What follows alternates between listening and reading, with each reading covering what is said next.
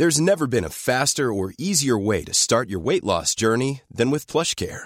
PlushCare accepts most insurance plans and gives you online access to board-certified physicians who can prescribe FDA-approved weight loss medications like Wegovy and Zepbound for those who qualify.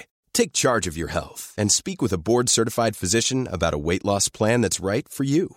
Get started today at plushcare.com/weight loss. That's plushcare.com/weight loss. plushcare.com/weight loss. I'm Sandra, and I'm just the professional your small business was looking for. But you didn't hire me because you didn't use LinkedIn Jobs. LinkedIn has professionals you can't find anywhere else, including those who aren't actively looking for a new job, but might be open to the perfect role, like me. In a given month, over 70% of LinkedIn users don't visit other leading job sites. So if you're not looking on LinkedIn, you'll miss out on great candidates like Sandra. Start hiring professionals like a professional. Post your free job on linkedin.com/achieve today.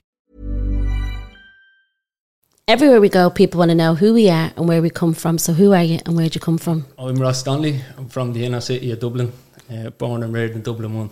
Yeah. So where's Dublin 1 for you? Summerhill. Summerhill. Yeah. So Ross, I was talking to you earlier on, like I'm sure your page was sent to me by a few people on Instagram saying you need to sit down and chat with Ross. And then I seen what you were doing with Inspiring to be Brave. And I had a little look at the page and I was like, yeah. So we are a long time trying to sit down together, but we're finally sitting down together tonight. So do you want to tell me, Inspiring to be Brave, why did you set that up? Well, so the idea came across, so I've seen a lot of things with mental health charities. I won't go too deep into it now, but I've seen a lot of things where they're not doing the right things that they should be doing. Like what? Like Pieta House, like they're not giving the right support they should be getting.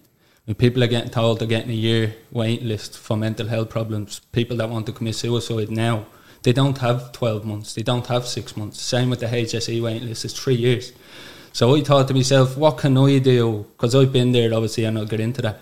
But what can I do that can help people in the area and broader areas try to open up wider? But what can I do that can give them kind of a safety blanket for the time that they're waiting for the help that they need? So they need to talk to someone. They don't have 6 months. So my walk and talks every week is giving them something to look forward to every week. Meeting new people. Like I never could meet new people. Like going to talk to someone new for me was, I can't do that, you know what I mean? Mm-hmm. But that's what I wanted to do. So there might be people out there say lonely that don't have anybody to talk to. They can come along.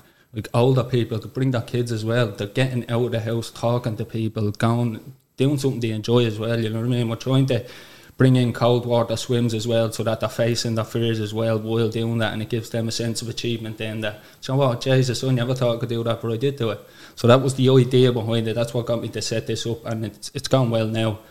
Now going forward, we're trying to set up our own charity so that we can have, we're working on a building now, we have board members, we're working on a building now so that we can have somewhere. So as I said to you, the safety blanket, so if someone gets told 6 months. And the idea behind the charity, it's going to be called STEO. So it stands for something, we'll get that later on, but STEO is the name of a man from Coolock that committed suicide, and he was in the hospital. I'm just going to mention this because I think it's important. He was in the hospital getting help, and they told him, look, we don't have any help for you for 6 months. He said, if I leave this hospital, I'm going to commit suicide. So they said, well, there's nothing we can do. So we left the hospital. 2 hours later, he was found. So he committed suicide. So that's the idea. It's to give people like STEO a safety blanket so that when they're told, listen, 12 months, 6 months, we'll have somewhere for them to go where they can talk to someone or they can just socialise with people who are going through something similar. So that's the idea behind the Inspiring to be Brave. Are you doing this on your own? Yeah. Okay. Now the charity, I have 3 other members. We have Steo's mum, and then we have 2 of Steo's friends who have been in social work and have seen mental health issues over the last 10 years. So there'll be 4 of us on that, but Inspiring to be Brave now and trying to branch out and get it going in a few different areas so that there'll be people say they don't want to travel into town to Moyen. They'll have somewhere to go then with that. And is it like young, old? Is it men, women? What is it? Doesn't matter. Don't discriminate. We have all sorts. We have young children who just want to come out for the walk, 15, 16-year-olds. Then we might have 20s, 30s, and then people 40s who have kids and stuff who bring them with. So we don't. Because I think we, like, again, you know, like when you were like 15 and like, you know, some people, like I worry so much about Amelia and Ari, and even like not having friends or sitting in their rooms all the time. And Like now she's out and about with her school pals, and I'm delighted because they're going around. There's a gang of them, and I'm absolutely, and even all the mums are texting each other and saying, isn't it great, isn't it great, isn't it great? Because the worry is that they hit a certain age and they do sit in that bedroom. Yeah. And that's the problem. Like I want to push over the next 12 months, I really want to push on the government as well to try. I know there's some charities, I'm not 100% on them, but I know there's some charities that go to schools, but I think from 16 up, they don't have help. 16 to 18, I think there's a gap of 2 years where there's no help for people.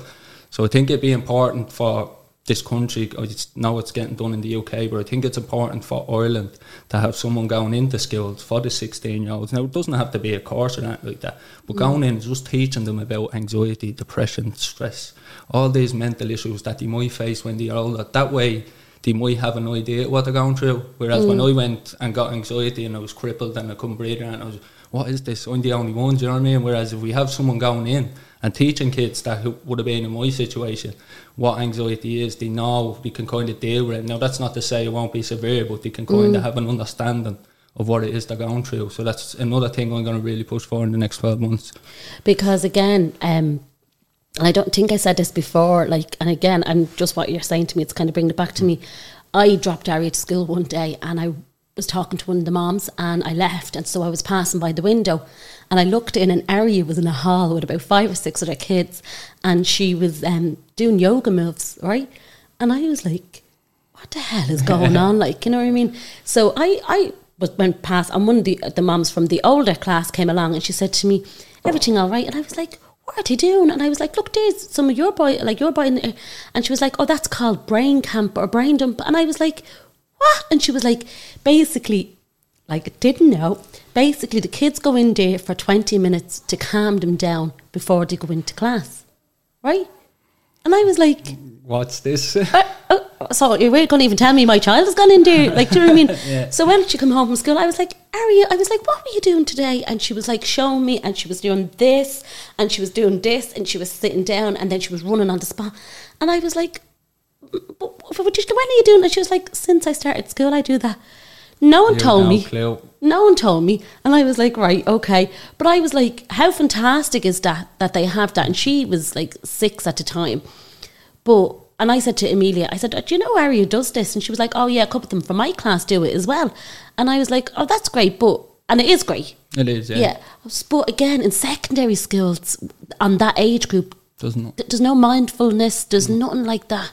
That's why I think it's important that we do push. Like, when I get this charity set up, the 4 of us are going to really push. That's one of our goals for the charity, is to push. Even if it's one of us going in and just explaining what some of them are, it's important that we do that. And as I said to you, myself going through school, that was the hardest point of my life, was secondary school. And I had nobody to turn to. That's when I'll go into my story now. So I started getting psoriasis, say, about 13, 14. Didn't know what it was, obviously. Went to see the doctor. He started explaining, listen, you have a skin disorder, blah, blah, blah. This is how we'll treat it. We'll do all of this. So from a young age, I thought it was different anyways. And then because of the way my skin was, I was bullied an awful lot in school. So, like, listen, the bullies now, I'm friends with some of them. They've obviously grown up to be better people and understood. But at the time, bullies don't know the effects it can have in the long run. And in the long run, I suffered severely. So about 16 then, that's when it started getting really bad, where people were like, oh, look, Mount Everest, because I had dandruff on my hair now. They were like, oh, Mount Everest on his head. And then they'd be like, look, I spot the difference all over his body when I was in the gym. So it stopped me from doing some of the things I wanted to do. So like the likes of PE, I wouldn't do PE because I can't change in front of people. I can't take my t-shirt off. And then it had an effect outside where I was playing football and I didn't really want to go to football. So I came into my own shell and really didn't want to do nothing with nobody, like, even getting older. So when I was 18, I'd go nights out and everybody's in t-shirts, the height of summer, t-shirt and jean shorts, and I'd be wearing long jumpers with long jeans, like. So that's when it started, about 15, 16. Then it started to get worse. Then when I started drinking, I was drinking to kind of cover over the cracks. Take it back to me for a second, to school. So, and do you know what? Like, you are probably, every person that sits with me and tells me about bullies says, I'm friends with them now. It's fucking shocking. That's the problem. That's like, at the time, there'd be Now, some of them I wouldn't even look at in the street, Yeah. but there is some that did put me through that. And you know what it was? Like, they were the cool kids, you know what I mean? That's the way it was in school, and probably is still the same today. Like, they were the cool kids. I was never going to be one of them, do you know what I mean? So they really tried to push me out. Then the older I got, then I'd see them on the street and they'd be like, oh, you're doing well, and fair play to you for this and fair play to you for that. You turned out to be this, you turned out to that. And you do have that thought in the back of your head, like, do you understand what you put me through, do you know what I mean? And I know someone from town who went through similar, who's now a professional fighter, and he told me the same. Now when he sees the same people, it's all the same. It's fair play for what you're doing and all. How did you become this person and all, you know what I mean? So, and who the fuck are they to say that to exactly, you? Who are they? Exactly, yeah, that's it. That's the issue though. So that's basically what started my mental issues then. I'd say about 18, 19 is when I start drinking, and if you know about cirrhosis, that's really what causes it, is alcohol, cigarettes, stress. It can flare up. So I'd be going out Friday, Saturday, Sunday just to drink away the problems, and that's where it really got severe then, where to the point I didn't want to be here anymore. So it got that bad that, like, my man and dad from a generation where, don't get me wrong, like, just get over it. Do you know what I mean? It's not that to say that they're wrong for that, but I know. they're from that. So they didn't really understand mental health. Nobody did up until recently, where people are starting to come out now. Professionals who have millions of followers are coming out and speaking about it, and I think it's important that they do. But nobody really understood, and it took, for myself anyways, it took me mad to find me on the floor after a night of drinking. I don't want to be here, I don't want to be here. I'm really, really going to end it. Like, so that was a hard time for me and for my family as well, because they were like, what do we do? How do we get the help? And me personally, I wouldn't go and speak to someone. I think speaking to someone close to me is how I get out of my problems, you know what I mean? So I started sitting down with my mum, speaking about what was going on, and she was really, like, my dad as well actually, but the both of them were really my rock for getting over that and really wanting to go and achieve my goals then, you know what I mean? But that's how severe it got to the point where I can't do this anymore. I think it'd be easier for me to just get out here, not be here anymore, and not face any of these difficulties, you know what I mean? So it got that bad, like. Did you say those things to your mum? Yeah. And how did she react? A really hard time for her. She just broke down. She was like, what is it? Like, obviously my man and dad had their struggles as well, growing up in poverty and stuff like that in the inner city. Like, it was a hard time. My dad lost his job as well at one point, and that was a really hard time for them too. So what I was going through was putting more pressure on them to actually do something about it, you know what I mean? They kept trying to get me to help, but just the person I am, I didn't want to go into a room and sit with a stranger. I wanted to speak to someone close to me.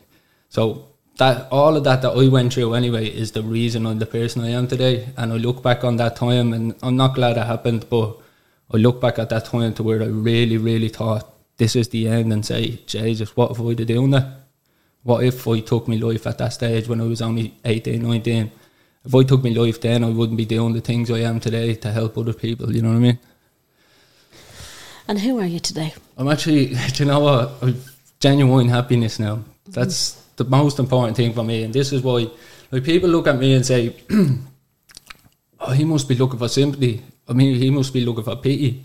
Now, I know nobody has actually said that, but there is people like that who might be saying, oh, look at what Ross puts out. I speak openly on all my platforms, no matter what it may be, social media, and to friends in person. I speak openly about my mental health because it's important to show people that you're not on your own. There is millions of us. Like, this is my example all the time. Every single person you walk by out there is going through something that you'll have no clue about. So it's important for us to be open about our mental health and show the people, because there is a few people following me who might be going through that. Show them it's okay to speak up. Because I don't know if you've seen Paddy the Baddy's interview the other night. No. He's a UFC fighter. Oh, I did. Yeah, so he was weighing in on the Friday, and he got a phone call that morning that his friend committed suicide. We need more people like that who have the millions of followers to show people it's okay. The suicide rates now is ridiculous. In this country and all over the world, it's ridiculous. The UK is the biggest killer in the UK. That shows that it's a real issue. So my goal is now to obviously help people who are going through what we went through. Because that was really hard time for me. I was like, just end this. I can't do this anymore. How did you get yourself from ending it? Like, obviously, you're saying that you talked to your ma, but there had to be other things that you were putting in place. Yeah, so But I use this example because a friend of mine, I know you won't mind me mentioning it, but a friend of mine came to me 6 months ago, and he was saying, like, listen, he used the drink as to shadow out. I think a lot of people use that as well, but it's not okay. But he came to me 6 months ago, and he's saying, going through what you went through, because obviously me being open about my mental health, everybody knows what I went through and how I felt, and I was basically at the end, and there's no lie. So he came to me 6 months ago. He's like, look, I feel like I can talk to you, obviously because I'm so open about it. So he came into me, and what I told him was, and I think it's important to tell others, every year I set 4 goals, big goals. Now obviously you'll have things coming up throughout the year. I'll set 4 big goals at the start of every single year. And it doesn't matter how big or small it is. It might be something stupid like get a tattoo or something, you know, something stupid, but if you achieve them, it gives you that sense of achievement to go and do bigger things. So if I look back anyways at my last 3 years, so I'm at the progression massively, whether it's mental health, fitness related, or even getting back into sports now. I'm at an age and I'm comfortable in my mental health that I can go and meet new people like yourself, and even going back to football recently, I'm comfortable around people now. I'm really, really confident with myself as well. So it's like, set 4 goals, doesn't matter how big or small. I give myself 3 months, 3, 6, 9, 12 throughout the year. So every 3 months I hope that I achieve one of them on that list. And I was like, use that tool to conquer yours. And now 6 months later, he's in a much better place. So it's coming up with little tweaks or little changes that you can make to your everyday life that make you feel better with your mental health. And like, even use this loads of times as well. There was a soldier a few years ago, and he done a mental health talk, and he was like, so to start off your day, get up in the morning and make your bed. And people look at that and say, "Jeez, that's so silly." If you make your bed, you're already achieving something. Starting off your days, you know what I mean? Go do your wash, put your wash on. Stupid little things around the house that can give you a sense of achievement in your mind, do you know what I mean?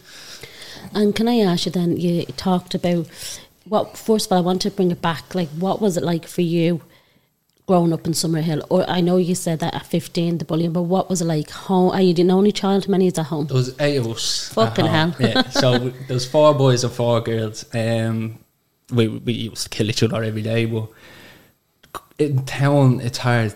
It's like school, but outside school. For me personally anyways, it's like there's them subgroups around town that you don't want to go near or you don't want to be a part of, do you know what I mean? And before all of that stuff, I was kind of in groups where, don't want to say played too bad, but where they are breaking the law, do you know what I mean?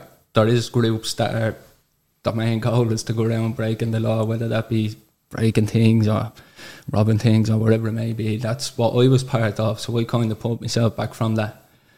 So growing up in town anyway, yeah, it was a bit hard. There's a lot of poverty in the inner city, especially like we, as I said to you, we grew up in poverty, you know what I mean? We didn't always have money, we didn't always have the best of clothes, sometimes hard to put food on the table. So I think the inner city kind of drags people down and doesn't show them you can achieve. Like, if you look at it now, Pierce O'Leary from the inner city, the lads running the inner city running club, there's so many different people around town that are now achieving things because we are bigger than the inner city. There is people there that can, but it's like the inner city drags you back in to say you're nobody. Same with the police. You're nobody, you're going nowhere with your life, you're just going to stay here for the rest of your life. And I think that's a real important thing for us as well, who have kind of a small platform, but to use that to help the inner city, whether it be youth clubs or whatever it may be. And it's mad because, like you said there about the boys, training car, like when I sat down with them and they were saying, like, sometimes it's not the deprived area, it's deprived minds that you have that mindset. Because where I grew up, like I grew up in the courts and in Coolock in Prizewood, and so there's that area that, like, but that was down to, and I grew up with none, absolutely nothing. I grew up with nothing. But again, it was like, and again, a little bit different because there was 8 of you in the house, and it was up to my dad to kind of say to me, you're getting an education. You're going to get out and get a job. Like I say to, like, my kids, like when I pass the custom house, I say, what's that building? And they say, oh, that's the building that Mammy worked in. Because when my ma got sick, she got a hysterectomy, I had to go in and do her job in the custom house at like 14. And I had to clean it. I had a ball because I cleaned in an hour and another hour and I was on the phone ringing on my mates, carrying on. Yeah. But I had to do that. And then I got off the bus and the women, I say to the women who worked with me, Ma, where's my wages? And they'd go, oh no, yeah, Ma, I'll get that tomorrow. So me ma got them wages, do you know what I mean? But that was what me dad pushed us, and said, no, you'll work, and I didn't even get a penny out of that money, do you know what I mean? I had to go back into the home. But that kind of got you the lessons in life to always work harder, and you will get what you deserve. But say, going back to it now, I'll pull it back to my ma and dad. So both my ma and dad, I don't think my ma or dad finished their education, and both for similar reasons. So my dad lost his ma at 19, so he left school obviously to look after his younger brothers and sisters, while my granddad worked, while he earned the wages to look after them all. And the same thing with my ma, similar to my ma. My ma comes from a family of 11, nearly sure 11, yeah. Yeah, she comes from a family of 11. Life, yeah, so she done something similar where she looked after the younger kid. Now, I wouldn't fault my ma and dad for anything, and it was all me. I left school myself. Now, I don't recommend anybody get your education, make sure you finish school, go on to do whatever it is you want to do, because no matter what, nobody can tell you can't do something. And I stand by that as well, because as someone that did leave school, I'm achieving a lot of things that back at that stage I was like, I don't know where I'm staying exactly where I am. And I did for a year or two. So when I did leave school anyway, that was 17, just going 17. So I got called back the first time. I was missing school because I couldn't deal with what I was going through. And none of the teachers noticed? A couple of them did, and a couple of them sent me down. The liaison officer was knocking at the door all the time, and I was explaining to him, I can't sit in a classroom. So they're like, right, we'll keep you back for a year and then see how you get on with that class. But the same thing was happening with that class. And even as a year older than these boys, it's not what, oh, look at me on this age. It's nothing like that. It was like, oh, I can't keep up with this. So when I turned around and said I'm leaving, obviously we had liaison officers coming, knocking at the door, talking to me dad. My dad was trying to get me back. Obviously the person that you wanted me to get you education. So I sat down with my man down. We made the decision, I can't go through that anymore. I need to take a break for myself. Was the bullying that bad? Yeah, it was that severe. And it wasn't that the bullying was that bad, it was my mental health was that bad because of it. Because of what I was feeling, I was like, I can't go and sit in a classroom where people are just constantly, for the whole day, 8 hours a day, constantly at me to make a joke out of me for somebody else to laugh.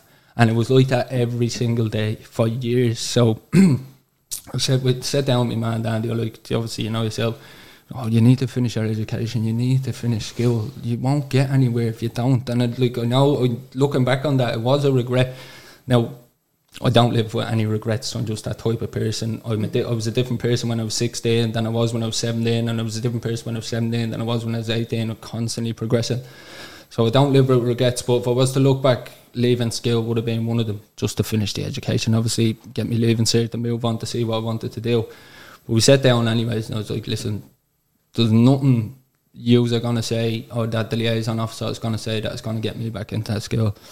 So she was like, right, well, we need to make a plan so that you do get something similar to that. So I was like, what can we do? So my older brother finished school, got his leaving cert, but done 2 years of FOSS before he was ready to go on to college and stuff like that. So we sat down anyways, we got the FOSS teacher in, and we were like, right, explain to him what was I went through in school. So he was like, we can get you back into school if you want that. So we explained to him, as I said to yourself, and my man and dad was like, I can't go through that anymore. I need it, whether it's like in FOSS, you'd only be in the classroom with 5 or 6. So I was like, maybe that'll help.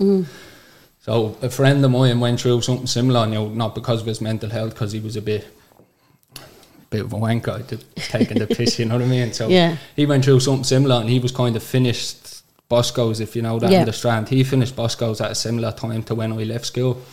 So we like, right, I'll get into FOSS. So I got into FOSS, and then turns out my mate was getting into the same FOSS. So it turned out that I was in FOSS with a friend. So I think we had 6 of us, and all 6 of us were very similar people in what we went through in school and why we didn't want to be there anymore. So them 2 years in FOSS, and I always say that saved my life really. The 2 years I done in FOSS, now I got level 4s, moved on to do some level 5 courses in FOSS, done all the level 3, which is kind of junior cert level, and then level 4 is kind of LCA level, got all of them certs, done a couple of, they got me on a level 5 because I was still a smart boy, like I was still doing very well there. So I was finishing, we went into the level 3 and I finished that in 6 months, the first 6 months. So we were like, right, we move you to level 4 before you actually go on to level 4. So we done another 6 months in there on level 4, finished that 6 months. So when we went into the level 4 course, then I was like, oh, you nearly have all of this. So we were like, well, we'll try progress you even further. So we done level 5. What were you doing? Woodwork. There was loads of different classes. So we had maths, English, woodwork, computer science. What else had we got? And was it just that no one was picking on you? Like there was no one picking on you? And like, my ma always said it when like she used to get reports from younger age. It was always green. Everything was green. Perfect with everything. Like I was never a messer in school because that just wasn't me. I didn't have, like, I was shy, not anymore, kind of coming out my shell, but I was always really shy. Like I couldn't, as I said to you, I couldn't go and meet people and talk to them, like this group as well. Like even going out to that group, I was like, oh, still getting that fear. But at the time I was always shy, so I couldn't really speak to people. So being in that first group with obviously someone as a friend, I was able to come out of my shell then and actually open up and speak to people and explain to people what it was I went through. So we done that anyways. Done 2 years of FOSS. Then I went to Liberties and done 2 years in youth and community work. Because I started volunteering for youth clubs at 16, 17. I was still in youth clubs myself, but for the younger group. And this is like the person I am now today, is what I love the most to do is help people. Whether it be young people, old people, people my age, it doesn't matter. I get a sense, get happiness from helping others, you know what I mean? So went and done the youth and community for a year. Then after that, I was going back to DIT to do games design, and then it just turned out that the course just wasn't for me. So it was time, right, Ross, get your head down, start getting a job. So I actually done a year at McDonald's, and the year at McDonald's, that was tough as well though. It was just constant, like, do this, do that, do this, do that. Turned out the manager anyways at McDonald's was like, oh, he'll never get a promotion because of who he is. So listen, I should have brought them to court at that stage. But when I was in McDonald's, I went to, we were all friends at McDonald's. There was loads of us from the inner city working in East Wall, and I was in there I think for 8-9 months, and 9 months in we got a new head boss. So I needed more money. I think it was on 9.20 at the time, 9.25 an hour, which is buttons, you know yourself. And for the work I was doing, wasn't worth it. But so we done a year at McDonald's, and after the year, I went to her assistant, the new boss assistant. I was like, listen, I need more money. Is there any chance I would crew trainer? Because look, everybody around was new. I was the only one really left there that actually knew what he was doing and had an idea of what to do. So I was like, listen, I need to get, and he was like, oh, you won't get that, and kind of laughed her off. And I was like, what do you mean you won't get that? And he was like, oh, you're Russ. So what's that supposed to mean? She's like, oh, no, I'm only messing. He was like, I'll say it to her. And I was like, no, I want you to come back on that. What's that supposed to mean? But the fella this is why I didn't want to go to court, because the fella that was there, that would have been standing as a witness, if I brought him to court, was a fella that hated all of us as well. So constantly, like, he was at, like, my missus, that's where I met my missus, believe it or not. But she left because of all the hassle in there over this person that was standing there, and he knew I was with her. So my fear of going to court was, if I bring this to court, he's going to stand in as a witness, say that never happened, and then I'm standing in court. And what was the issue? I think it was where I was from and who I am, to be honest with you. I think it was a bit of that. It was from town, a bit of a mess, or has a bit of a laugh with other people working there. That's what I believe from looking back on it. What happened was, I think why she wouldn't like me was, she came in, I was doing closes, so we were doing 4 till 12 o'clock, 5 nights a week. The reason I was doing them shift was because apparently everybody else wasn't from around, so they couldn't get the bus at that late at night. Turns out there was loads of them from East Wall that just told them they're not living there. So I was on that shift. I kept asking for change. They change it for 1 or 2 days a week, and then I'll be back on it a week later. But that was besides the point. So I kept doing that. And what I used to come in at 4 o'clock, and we'd have to get stock ready. And what I used to do was, I'd get stock for the night, not just for every 2 hours. We were taught that way. So it wasn't on me that I was taught a different way to what she came in and expected. But what I think turned her mind on me was, she came in one day, and I think it was 4:30. I was at the deal my stock check, and I took down an extra bag of meat, and she came over and she was like, you won't need that. I was like, what do you mean? In front of everybody as well. She started roaring at me, you won't need that, you know you're supposed to go up here every 2 hours and all. I was like, well then tell your managers that, because I was taught a different way. So I felt like shit because it was in front of people. So I was like, right, I'll come back to it in about half an hour, 40 minutes. If that's not open, I'll apologise and say I should have done it your way. So about 25 minutes went by and I opened that second bag with me. So come here for a minute. Now I pulled her out because she done it to me, so I pulled her out in front of everybody else and I was like, now, every 2 hours and that's open already, what have you got to say? And she just went and walked away. So I think that was the start of her basically saying he's going nowhere here, you know what I mean? And then a few months later, obviously, as I said, that's what happened with the yoke. So I got out of there. Do you feel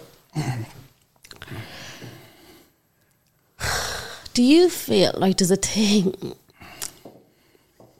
I'm going to say, I don't even want to say it because I feel like I'll be bleeding murdered, like absolutely crucified. Okay, I'm going to word it right.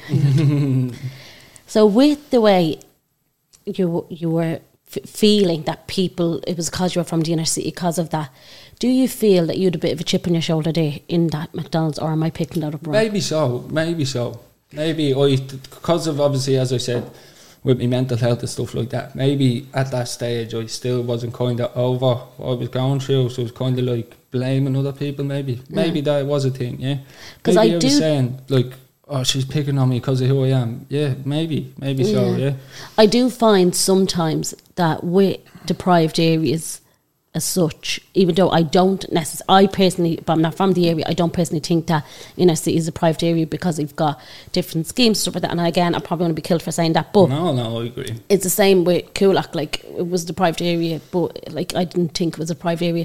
But I do feel that a lot of people have a chip on their shoulder because they're from that area. Yeah. Because they think they've been hard done by. Oh, I'm being hard done by. Now, me personally, obviously, I agree with you, which maybe I was like, oh, I'm going through this, so everybody's just picking on me because of who I am. Maybe I was that way. That could really be it. Yeah. Because I have to say, like, if I was a superior and I called you out on something and you did that to me, I would be like, right, your card is marked with me. Yeah. You need to prove yourself more than anyone else in here, and not because of where you're from, but because of the way you just behaved to me. This is what another thing, like, this is why I was kind of like, there is something against me, because when everybody left, I was working the kitchen there every single night. Now I didn't mind it because time flies when you're doing something. So I was constantly working the kitchen. So we had a day where there was 5 new people in the kitchen. This boss didn't have anybody to do the tills. Now I was trained and everything. This is why I wanted a promotion, because I knew I could do what was expected of me when I do get there. So I was working on the tills because she had nobody else. So she left everybody in the kitchen. Everybody in the kitchen was working. They were all new people. When you work in a McDonald's, there's a grill, right? And it'll have buttons. So say, for instance, Big Mac burgers. You press one button, don't touch the grill will come back up itself, take the burgers off. That's simple, right? Showed all of this. That 3 burgers were given out that day and every single one of them were pink. Now all the people obviously came back up. You do yourself, like myself, I was handed pink. What are you doing with that? So they all came complaining. She got a bit upset. That time I went into the kitchen then and told someone else to go out and to do the yoke, and worked that whole day doing the burgers and showing every single. That's why I believed that it was good enough to get the thing, but it was still the same after that. You know what I mean? Yeah. After helping in that way, and like, as myself, as going back to what you said, like, it's being from that area. Now, me personally, I'll go into it a little bit. When we lost Tardens, I was 11. I was 11 when we lost Tardens. I won't go too much into what happened or what he lost his life in the hands of the police, what we believe anyways. So can we just take it back, because inner city people, and we again, and I've seen that we just have to keep trying to raise awareness for Terence's story, but just, and I know you said you don't want to go into it too much, but I just want to be able to tell people what happened to Terence and who Terence is. So it's Terence Wheelock, and who is Terence? Terence Wheelock is my uncle, so that's my mum's brother. So I'll go into it a little bit from my understanding anyways. So September 2005, Tardens was hanging around with his mates in the back lanes of Summerhill where my nanny's house was. He was arrested that day for a crime he was later cleared on, and I need to make that clear because a lot of the questions that come was he was arrested for a crime he committed. Tardens was arrested that day for a crime that he had no involvement in and was later proved afterwards. So just want to make that clear. But when he was arrested, there was a couple of people in Summerhill that had seen the police treating him wrongly before he even got into the back of the Mariah van. Supposedly beat his head off the floor and with their boots and stuff like that and battens. So him and 3 others were arrested that day. 2 or 3 others were arrested that day. Tardens was 20 when this happened. So now, don't get me wrong, Tardens was no angel. I just want to make that clear. He had a mess, had a buzz around town. Doesn't matter. Yeah, exactly. It doesn't matter. So Tardens was arrested that day. To him and 3 others, he was brought down to Star Street Garda Station where...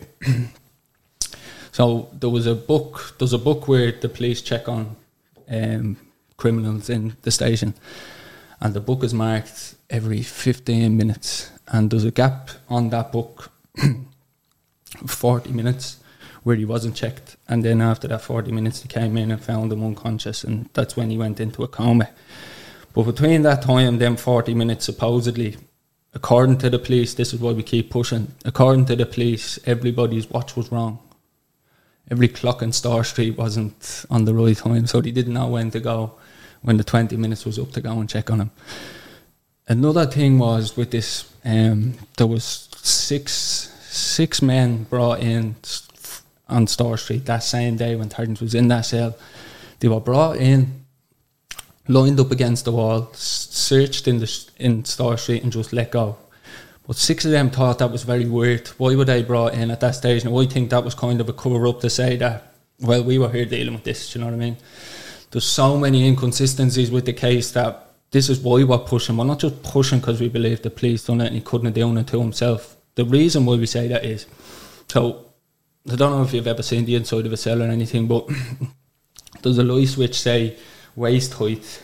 Supposedly Tardens got into that cell with his fingernails in a concrete wall, pulled the light switch out of the wall and hung himself from a cord out of his trousers. Now, I'll just say it, years ago, when I was brought in, laces get taken out of everything. You're not allowed lace in your shoes, you're not allowed lace in your bottoms, you're not allowed anything that you can harm yourself with, basically.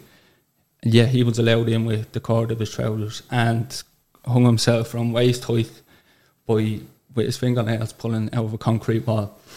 So that's obviously a couple of inconsistencies. This is what the guards are saying. Yeah. Right, so So the guard is saying, so Terence gets arrested. Do you know what time he was arrested at?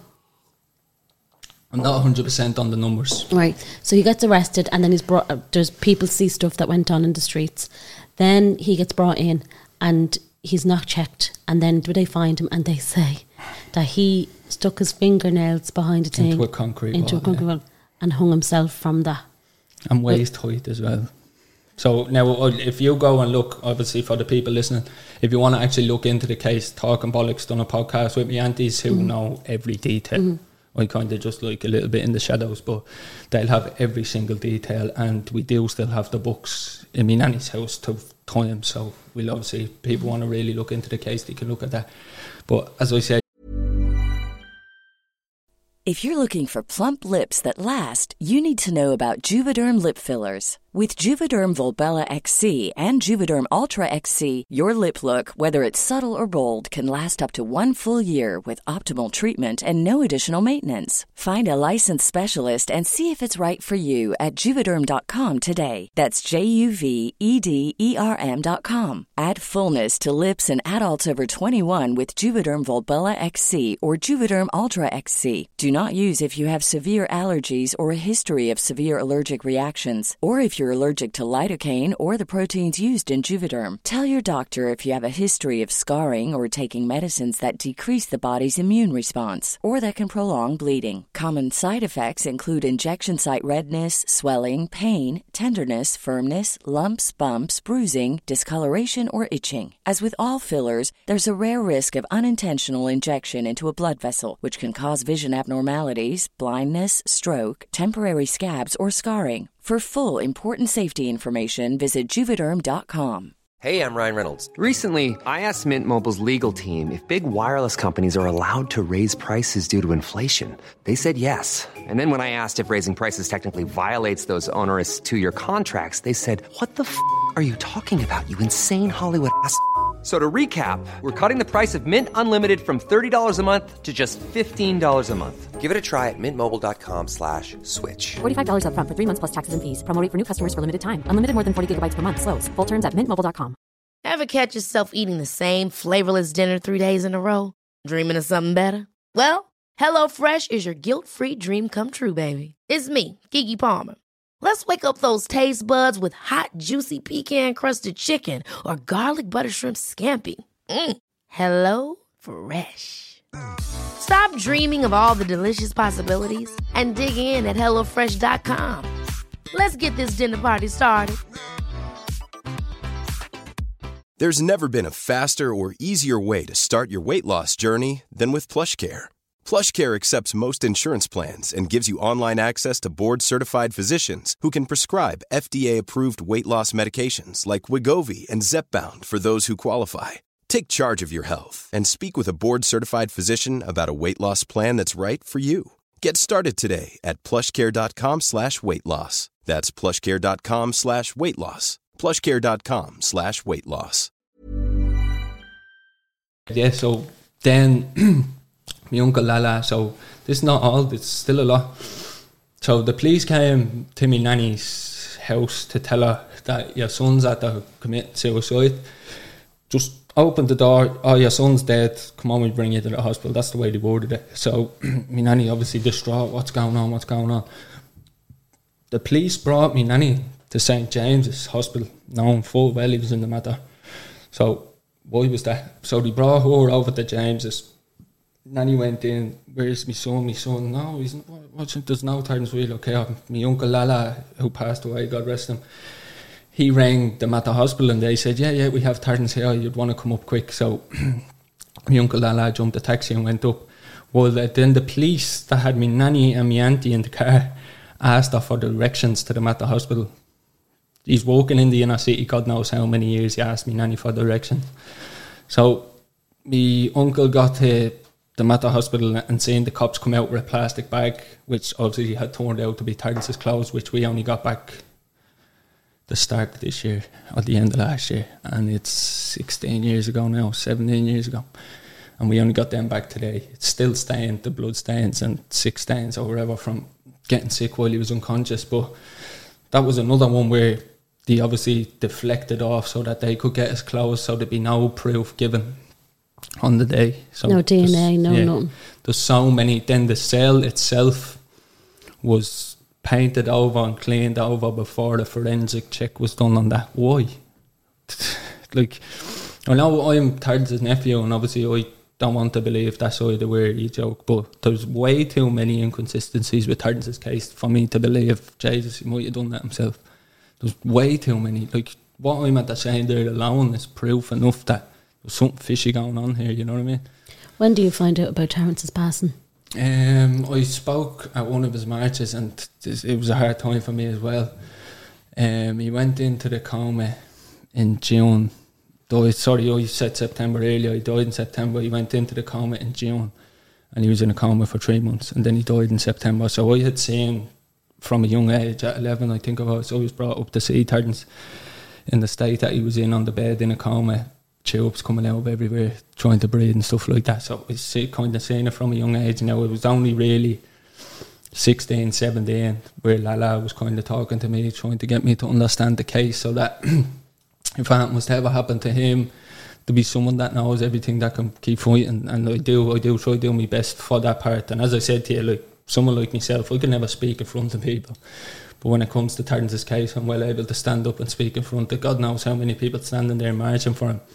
So I seen that, 11 I would have been when all this happened. I seen all of that, obviously from a young age, seeing him on tubes. And then in September, I was standing in the kitchen, and my nanny rang me ma, and my ma obviously in bits, like our little brother's gone, but she broke down. Now he wasn't gone at this stage, but they were saying, like, get up here soon. My ma went up, and then he obviously went an hour later or so. Did he go himself? Or? Yeah. Okay. So he wasn't coming out, basically. That was it. What did it do to your nanny and granddad? Do you know what? I'll go into it a little bit as well, what the police was doing. So obviously my nanny and granddad didn't take that well, especially having to fight for justice to prove that their son didn't do that. Now, look, nobody knows what someone's going through mentally. Not me, not you, nobody.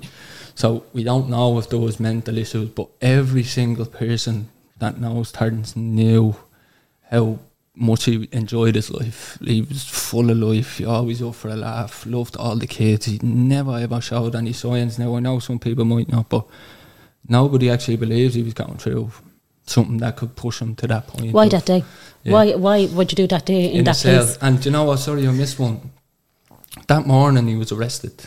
He asked me nanny for a £5 to go get paintbrush. He wanted to paint his room. So why would he go out of his way, get arrested that day, blah, blah, blah, and go down and do that? And plus, when we got his clothes back eventually, the £5 was still there.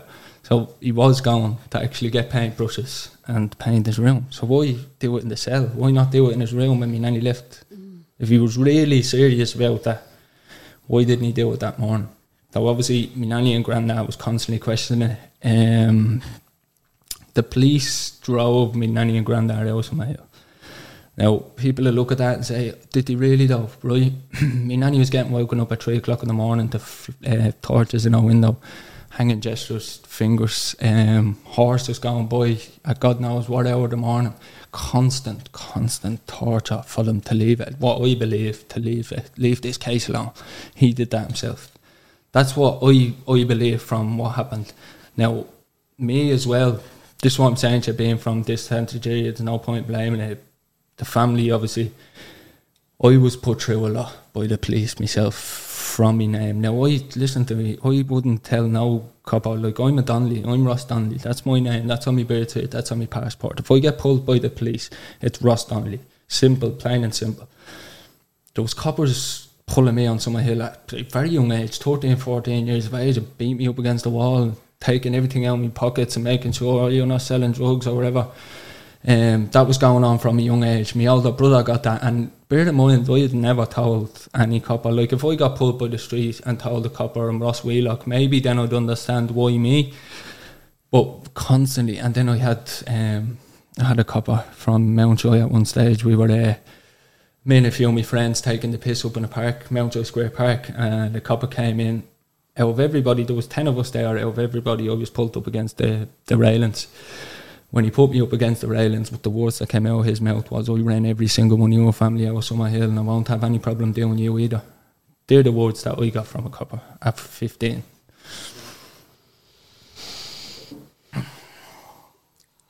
Because, unfortunately, I'd say they all know who the fuck you are. Yeah. They all know who you are. And it beggars belief. It beggars belief. I was in the Shelbourne Hotel one day at an event, just to give you a little bit of context, at an event, and we were drinking champagne and it was all going, everything, and this guy came in and he was a friend of a friend and he was staring me over.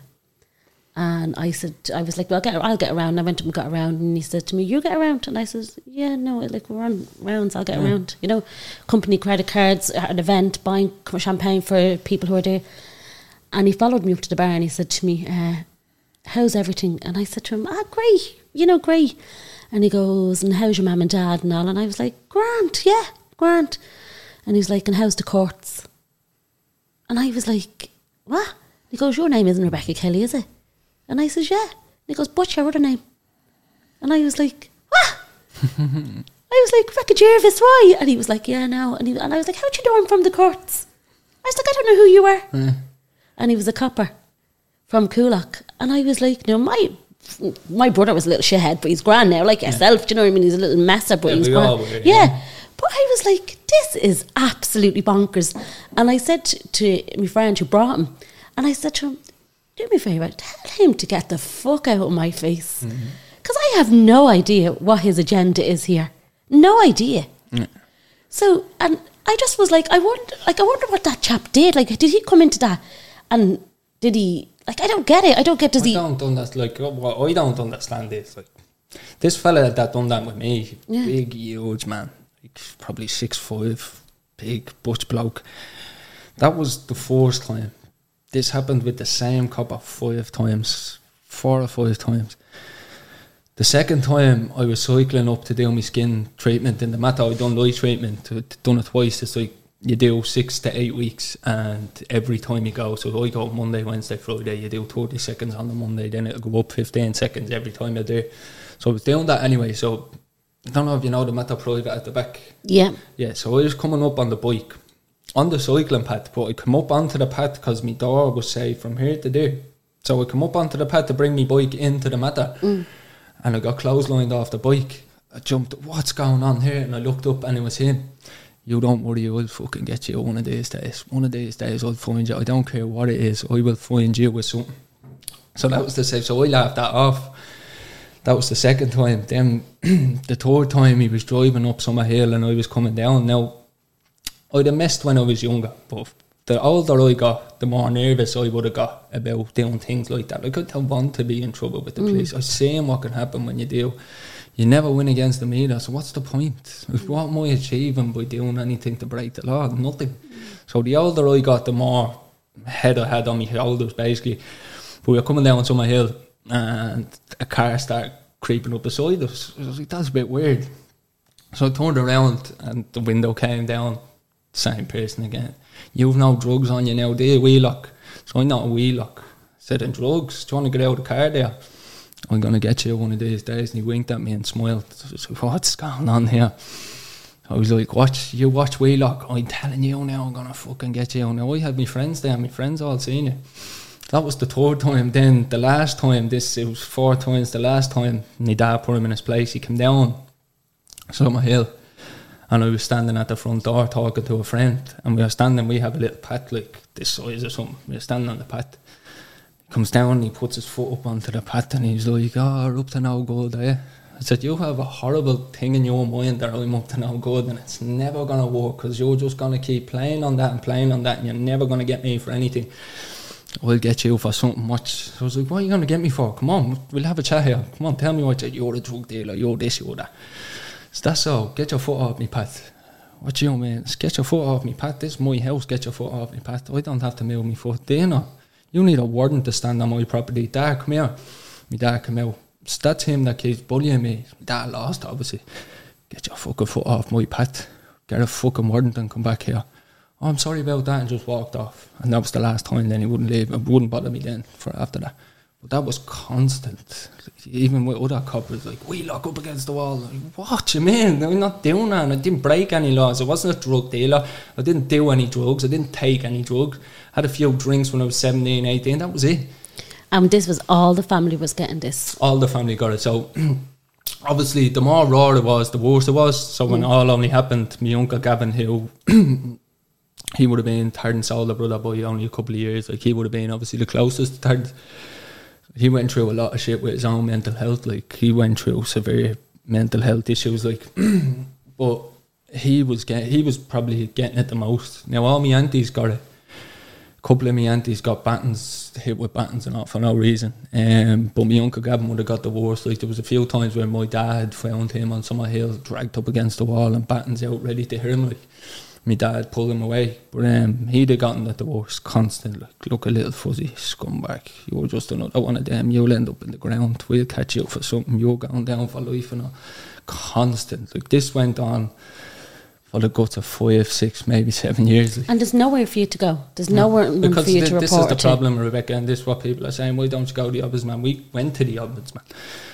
As far as I know, I'm nearly 100% sure on it, the Ombudsman that investigated Terrence's case was at Copper and Star Street for 10 years before he was an ombudsman.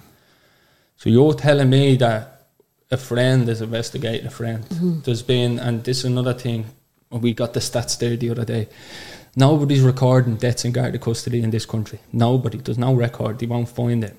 There was a document put out 2 weeks ago. I had a fella off Rebel Telly who was great help to the family for the videos and stuff at the marches. He sent me a picture 3 weeks ago, and there's been over 100 deaths in Garda custody, right? Nobody has paid the price for any of them. Not a single time in the whole time Ombudsman came out for this specific reason, and in the whole time that's a thing, they haven't convicted one single man for a murder in Garda custody. Not one. God, Ross, I don't know what to say to you. So that would have been obviously hard to deal with at that age. And then the older I was getting, my uncle Lala died of cancer a couple of years back. Now, I wouldn't have been really close, seeing him all the time. Like, he started getting cancer. I think he was 4 years with it or something.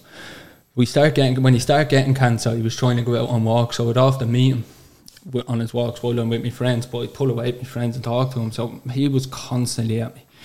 Keep fighting. I don't have long left. Keep fighting, please, keep fighting. So I kind of drifted apart from Lala for a bit. Obviously, being a young person, I just want to be out with my friends all the time. But when he got sick, 19, I would have been 20, 21 when he got really sick. And he kept asking me, "Man, I need to see Ross." Well, my ma thought it was a bit strange, because my ma would have known, like, I'm just into myself with my friends, don't care about him. So my ma was like, Lala keeps asking for you. And so I was like, yeah, I'm going to go up. So I went up, and he could barely speak. And all he said, as soon as I walked in, he said my name, and all he said was, "Keep fighting. I need you to keep fighting." And that's what we got out of Lala, and obviously it was for Terrence, so that's why I still to this day I'll keep fighting. So that was a hard time for us, because he was basically the forefront of all of this. He was the one, like, he done prison and all, he was a criminal himself, but while he was in prison, he was educated. He done loads of college in law. Like, he taught me about law.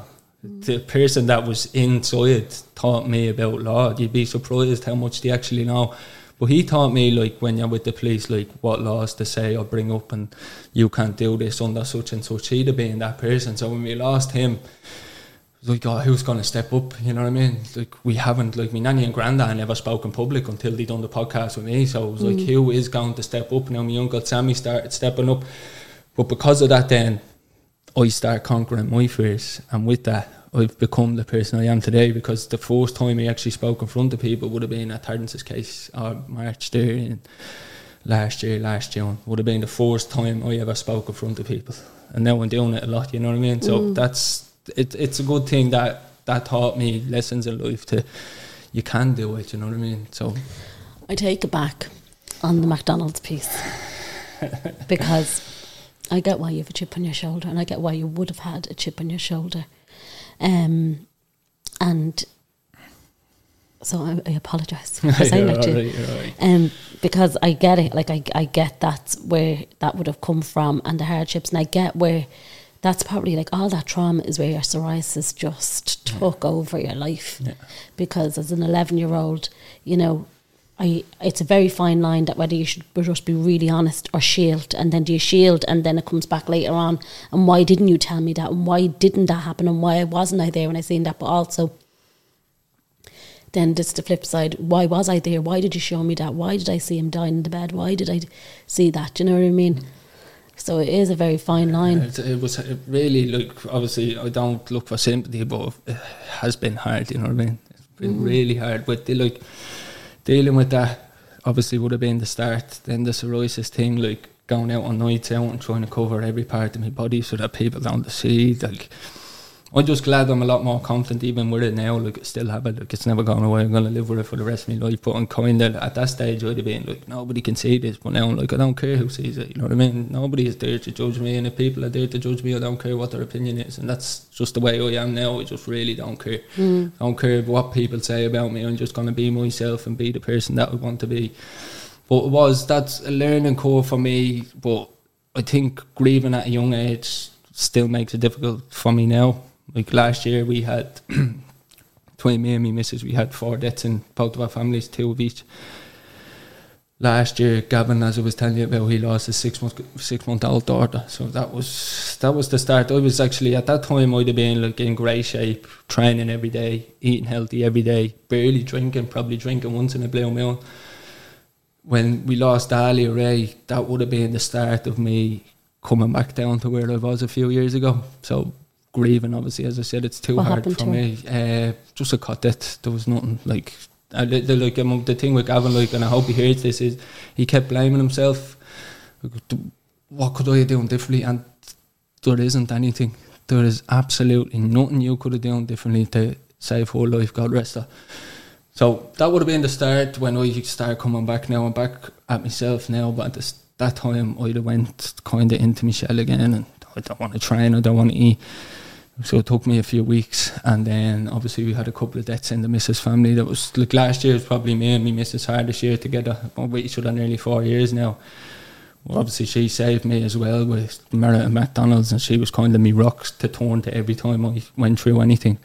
So we lost Alia, and then obviously the rock of the family, we lost my granddad in December then, and that really, like, from January, December, say late December, early January, that's when I started going back on the drinking every week, going to the pub at 11 o'clock at night and trying to find nightclubs, and that went on for 6 months. So grieving for me is really, I find anyways, is what really puts me back where I don't want to be, do you know what I mean? And there's absolutely nothing I can do about that but keep fighting. But there is. You know that there is. Yeah. Like, so if you know that is your Achilles heel, you have to get yourself to what you're doing now, that you're able, because grief is a horrific thing. For everybody, yeah. For everyone. And you've seen it since you were 11 years old. So you've been dealing with that. And like I said this before, and I'll say it again, people deal with grief in childhood and then it circles back 10 years later. Like, because I never understood my friend who lost her granddad when she was 3 years of age. I didn't understand why she'd be crying. I'd be like, Jesus Christ, what's wrong with you? Yeah. Crying, you were 3, you don't even remember him. But like, I've been lucky enough never to experience that, so I can't. Now I'd never judge her. You don't know, yeah. But like, I'd always roll my eyes every time she'd say, and it's my granddad's anniversary, and I'm so upset, and I'd be like, you're upset for what? You were 3. Yeah. But grief is a horrific thing, so that's what you have to do to put those in place. Can I ask you about the podcast with your nanny and granddad?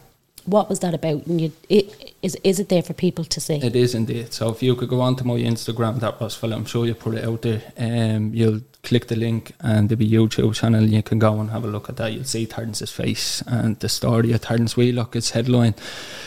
So when 3 or 4 years ago after Lala died, we were like, what can we do to get the public to push? Because as you know, social media is huge now and it's really powerful tool for anything serious like that. So the idea for me was, what can I do to help push his story out there and show people? My nanny and granddad never spoke public. As I said, all the reporters tried to speak to them outside the case, outside the courts when all this was going on. They just wouldn't speak to anybody, in which I don't blame them. That was just their way of dealing with things. They didn't want to be open to the public. But the longer this went on and the more years were going on where my nanny and granddad were still grieving because they still haven't gotten over it, but how can they get over it? Because he's not going to be rested himself. So we're like, how can we as a family as well push it out there to show that what happened? And straight from the horse's mouth, my nanny and granddad, it's their son. So we were like, the aunties were like, they didn't know, obviously they wanted to do stuff on social media, so we started up the page Justice for Terrence Wheelock on Facebook.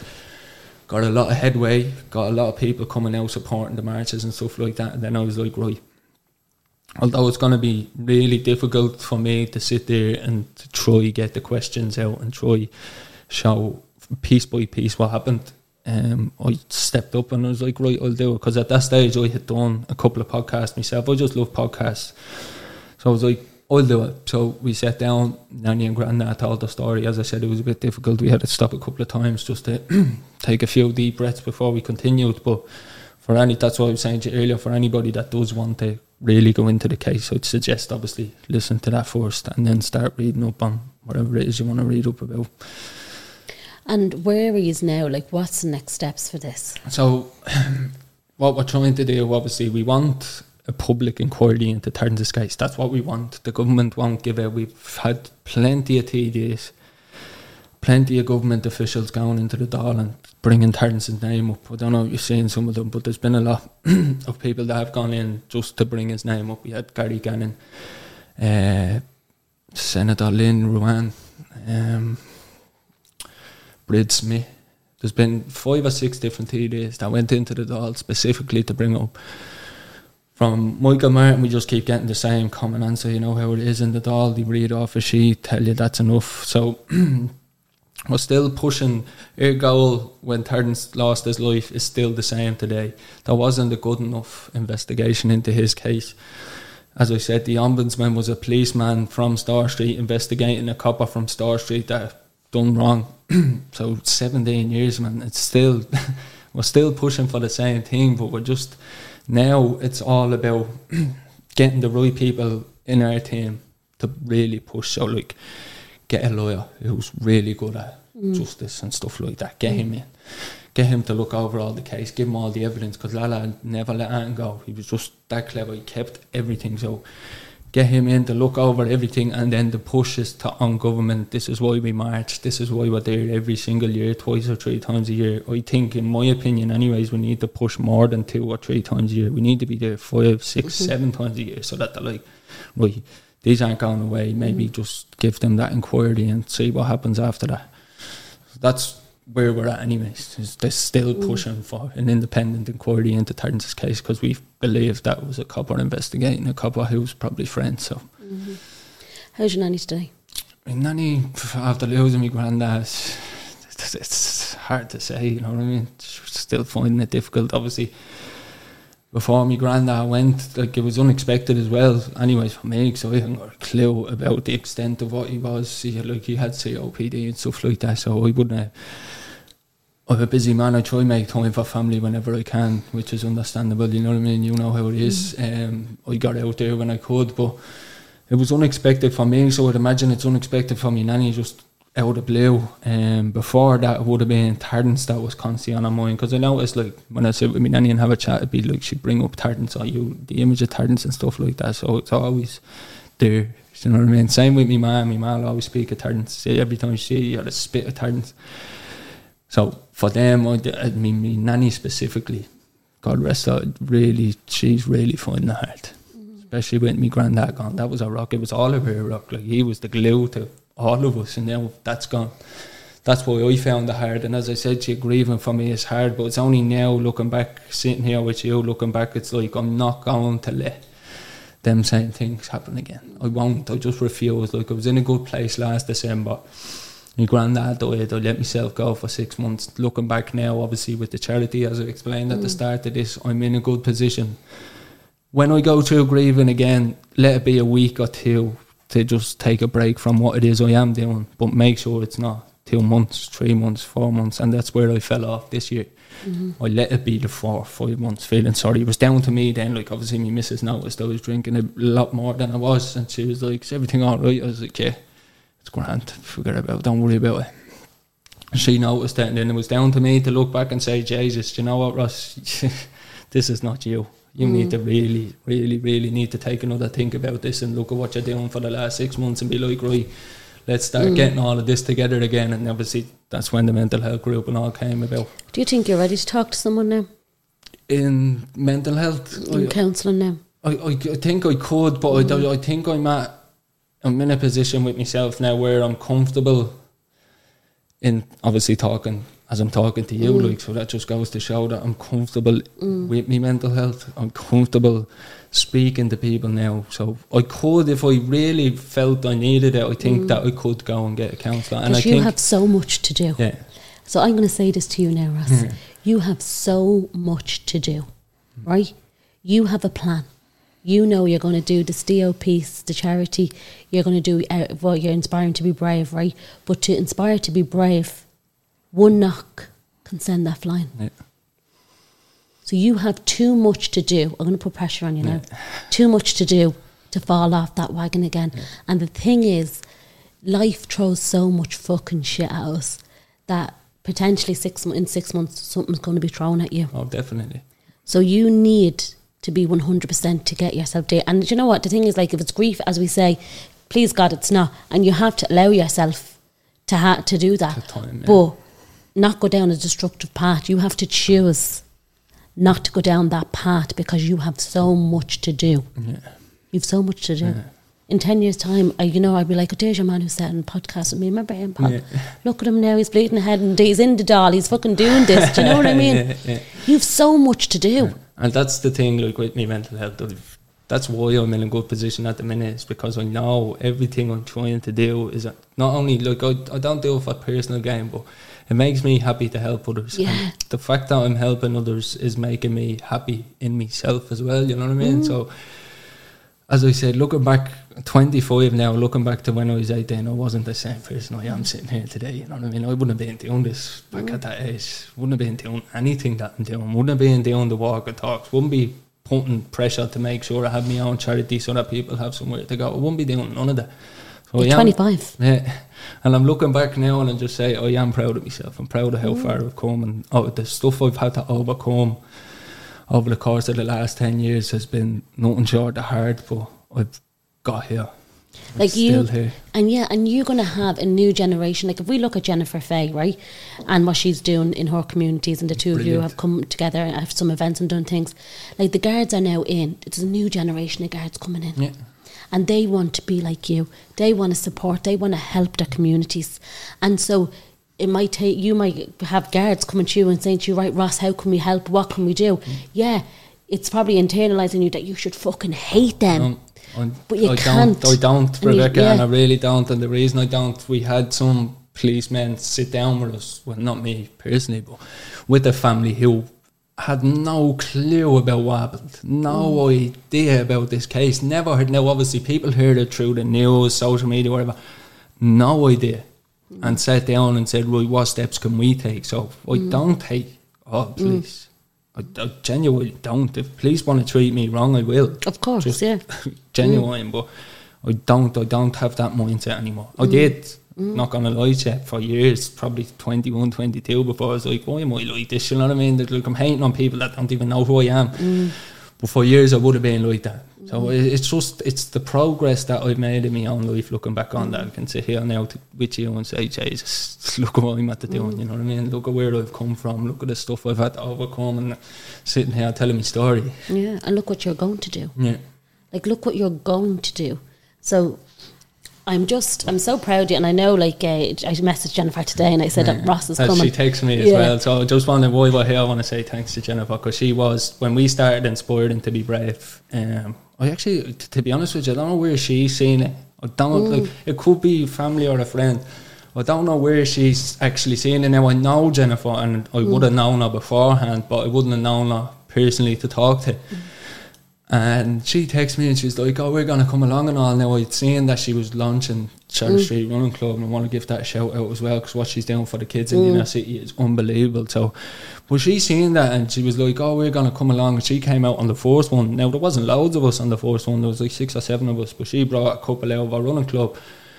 And as the weeks went on, the more people out of her running club that heard about it through Jennifer was coming out with me. So she's actually a big part, although she might not know it, but she will now, but she is a big part of Inspiring to be Brave and what we're doing as a group, because she's really the one that got people out and shared the word and showed people that there is something for you if you need it. If you need it. And the thing is, if there's running and people can get out and run, but also some people who do go out and run, and I know the lads have a bloody fantastic, the other guys as well, in the inner city. Days is huge now, and I think that people still like to come out and talk. They come out and talk. So there's a girl, Kim Hall, she did a podcast. I know Kim Hall. Kim. Yeah, I know. Yeah, I have her on Facebook. Yeah, so she has her thing in Ballymun. But it's about, I think, communities and coming together for events to show that you can do these things. I thought it was a knock at my door. That can come out and do these things. And also, was Theo a friend of yours? No, he wasn't a friend of me personally. So, with Inspiring to be Brave, I wanted to have my own charity. That's what I wanted to do now. The lads that are on the board who were friends with Theo, and obviously his mother is on her board, it was their friend. When I brought the idea, because I sat down with my cousin who's a really clever man and he's doing a lot of good things with in social work and stuff like that. He helps with his youth club. He does basically everything I do too. Like, we're very similar in that sense. But so we had a meeting with him, and the other board member Gary. So the three of us sat down. I was like, right, so my idea, because like I wouldn't have known how to go about a charity, so my idea, put my idea across with them. They had obviously been part of my group, in the WhatsApp group and stuff like that, and they seen everything I was doing. So when I brought my idea to them, they brought Steel up to me. So we were going to go Inspired to be Brave and Steel, and then just have it literally just a little bit different to each other. But I was like, there's no point in me having Inspiring to be Brave while Steel is everything I want Inspiring to be Brave to be. So let's do Steel, but keep Inspiring to be Brave as the weekly walk and talks, going out, doing hikes, bringing them swimming, as I said to you earlier, running if they ever feel like wanting to go for a run and getting out of their comfort zone. It's all there. So that's where that came from with the charity. It's all through Steel, and as I said, it's there too. Both of their friends, and his mum is now on the board with us. So that's where that all came about. Where can we find Inspiring to be Brave? Instagram, inspiring_to_be_brave. I'll tag you now with that. And the next outing as well? The next outing is, I think, the group. Now, I'm not at the next outing, and this is why I'm so proud of the group. I'm not at the next outing, and they're organising a group of bowling to go on Friday evening. So I was just sitting there today looking at it, I was like, see that? I don't even have to be there, and they're all ready to go together. And like, none of them were good friends before this. They're all random. Like now, obviously, a couple of them know each other and stuff. But now they're going for a game of bowling together. And because I have a christening on Friday, and then we're doing our own podcast for Steel to just explain why it's there, what happened, and where we're going with it. So I won't be around Friday or Saturday, so I put to the group, just want to go out by yourself, what you want to do. They were all like, come on, go bowling. I was happy days. Look, that's brilliant. Can sit back now, but the idea is to give them that confidence that they, like, every single person is Inspiring to be Brave. And me, myself, right, the thoughts of going out to somebody new, same with probably this podcast, probably a bit nervous. The thoughts of going out and meeting someone new is really scary for everybody, for all of us, so, like, unless you're really confident with yourself. So every single person that's in my group, nearly every single person texts me and was like, I don't know how I feel about this, I don't know if I can meet people. My response is the same every time. I was the exact same. When I brought three Jennifer's girls out, the running club was at a third walk, and I knew there was going to be a lot of new people. So I was going off, I was like, shaking, I can't do this. And once you do it, all of that goes away. That first hello, that first stand there and just chat, all went away. The whole way up the coast, we were chatting like we knew each other for years. And this is what I say to everybody: do not be afraid to just come. You don't even have to speak. Like, this is what I say to people as well. It's not an AA meeting where we all sit around in a circle. I'm Ross, this is what I went through. It's natural. It's all natural. Like, me and Jennifer ended up having a really good conversation on the first one, to where we eventually opened up to each other and told, like, some of the stuff I struggled with and some of the stuff she struggled with. It's natural. Like, you might feel if you come, you might feel closer to me to open up, but then one of the girls might feel close enough to another girl where she might open up. So it's not about, like, the idea is not to come out and all of us sit around and tell our story. It's not like that. It's the social side of it, meeting new people and talking to new people, and that's the idea behind Inspiring to be Brave. And it's helped a lot of them now already. 5 or 6 members couldn't do cold water. I never swim in cold water. Just come out with us. You'll be alright. Trust me, you'll be alright. They didn't do it the first time. Me and a couple of the lads did it that was obviously used to it. They seen us do it, and the week later they done it. And like, every single one of them says, like, if it wasn't for that, they wouldn't have been doing some of the things that they're doing, you know what I mean? Good, and that gave me a good sense of achievement as well. Good for you. Honestly, good for you. And on that note, we leave it there. Yeah. Ross, thank you so much for Thanks sitting down. Thanks very much for giving me a platform. Would you stop? It's nothing that, I pray to God. I don't know where your story with Terence is going to land. I actually don't know where it is, but hopefully, you never know, someone might pick it up and run with it. You might get... I think the goal would be for, like, a Netflix documentary. That's, you know what, that would have been one of them, and I tried to contact, but it's very, very difficult to get into somebody, whether it be Amazon or Netflix. Like, that, realistically, for me personally, that would be the goal, because think of how many eyes are going to be on that then, and then the pressure will be on the government to give us what they want, and then they'll have to do it. It might happen. I always have hope, and that's one thing about me. I'll never give up on this case. I'll fight until I'm 40, 50, even if I have to. I'll never give up. My only hope now is that something does change and something happens for us. Thanks, Ross. Thanks very much for having me. Ever catch yourself eating the same flavorless dinner 3 days in a row? Dreaming of something better? Well, HelloFresh is your guilt-free dream come true, baby. It's me, Keke Palmer. Let's wake up those taste buds with hot, juicy pecan-crusted chicken or garlic butter shrimp scampi. Hello Fresh.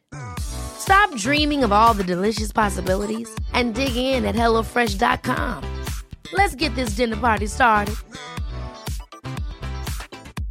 Imagine the softest sheets you've ever felt. Now imagine them getting even softer over time. That's what you'll feel with Boll & Branch's organic cotton sheets. In a recent customer survey, 96% replied that Boll & Branch sheets get softer with every wash. Start getting your best night's sleep in these sheets that get softer and softer for years to come. Try their sheets with a 30-night guarantee. Plus, get 15% off your first order at bollandbranch.com. Code BUTTERY. Exclusions apply. See site for details. Hi, I'm Daniel, founder of Pretty Litter. Cats and cat owners deserve better than any old-fashioned litter. That's why I teamed up with scientists and veterinarians to create Pretty Litter. Its innovative crystal formula has superior odor control and weighs up to 80% less than clay litter. Pretty Litter even monitors health by changing colors to help detect early signs of potential illness. It's the world's smartest kitty litter. Go to prettylitter.com and use code ACAST for 20% off your first order and a free cat toy. Terms and conditions apply. See site for details.